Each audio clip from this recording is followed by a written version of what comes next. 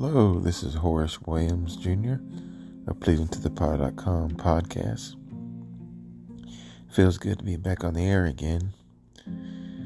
Sorry I haven't talked with you guys in a while, but I have been dealing with some painful health issues the past few weeks. Have you ever been in that situation where you hurt so bad that you can't even think straight? That's kind of what I've been going through. So today I wanted to I thank God for His healing powers and His comfort. But I want to come on and talk to you about persevering, the power of perseverance. In my last book, The Furnace of Affliction, that is currently out, I talk about how God used our pain and suffering for His purpose. And one thing that I'm noticing is that despite the pain, I feel the most comfort when I get in God's Word and I spend time with Him. Versus trying to cook or do other creative things. There's nothing like the peace of God. I'll talk about that a little bit later. One of my favorite chapters in the Bible is John 14. And it's comforting because it's when Jesus is talking to His disciples as He knows that He's about to go to the cross. And He talks about not leaving them alone, and the power of the Holy Spirit. It's the same Holy Spirit that now lives within us. And I'm going to share a little bit of that with you. In verse 1 of John 14, He says, Jesus said, "Let not your hearts be troubled. Believe in God, believe also in me. In my Father's house are many rooms. If it were not so, I would have told you that I go to prepare a place for you. And if I go and prepare a place for you, I will come again and take you into myself, that where I am, you may be also." And I just love that, when I think about Jesus is up there preparing a place. I wonder what my place is going to be like. I hope that there's a kitchen there so I can cook some amazing food for whoever wants it. But that's just fun to think about what God as Jesus up in heaven doing for us. A little bit further, though, in John 14, He talks about the Holy Spirit. He said, "If you love me, you will keep my commandments, and I will ask the Father, and He will give you another helper to be with you forever, even the Spirit of truth, whom the world cannot receive because it neither sees Him or knows Him. You know Him, for He dwells with you and will be in you." Wow, I love that. So the Holy Spirit lives within us, those of us who love Jesus Christ and have accepted Him as our Lord and Savior. How encouraging is that?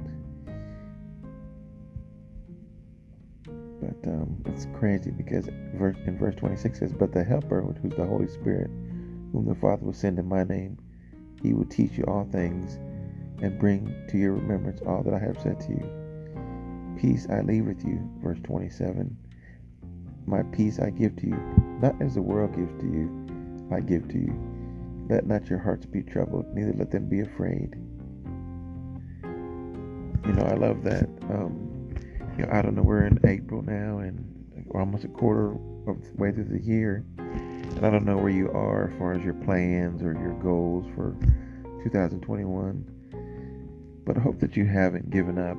I hope you haven't given up at this point. I hope you realize there's still plenty of a year left. And there's still a lot that you can accomplish for God going forward.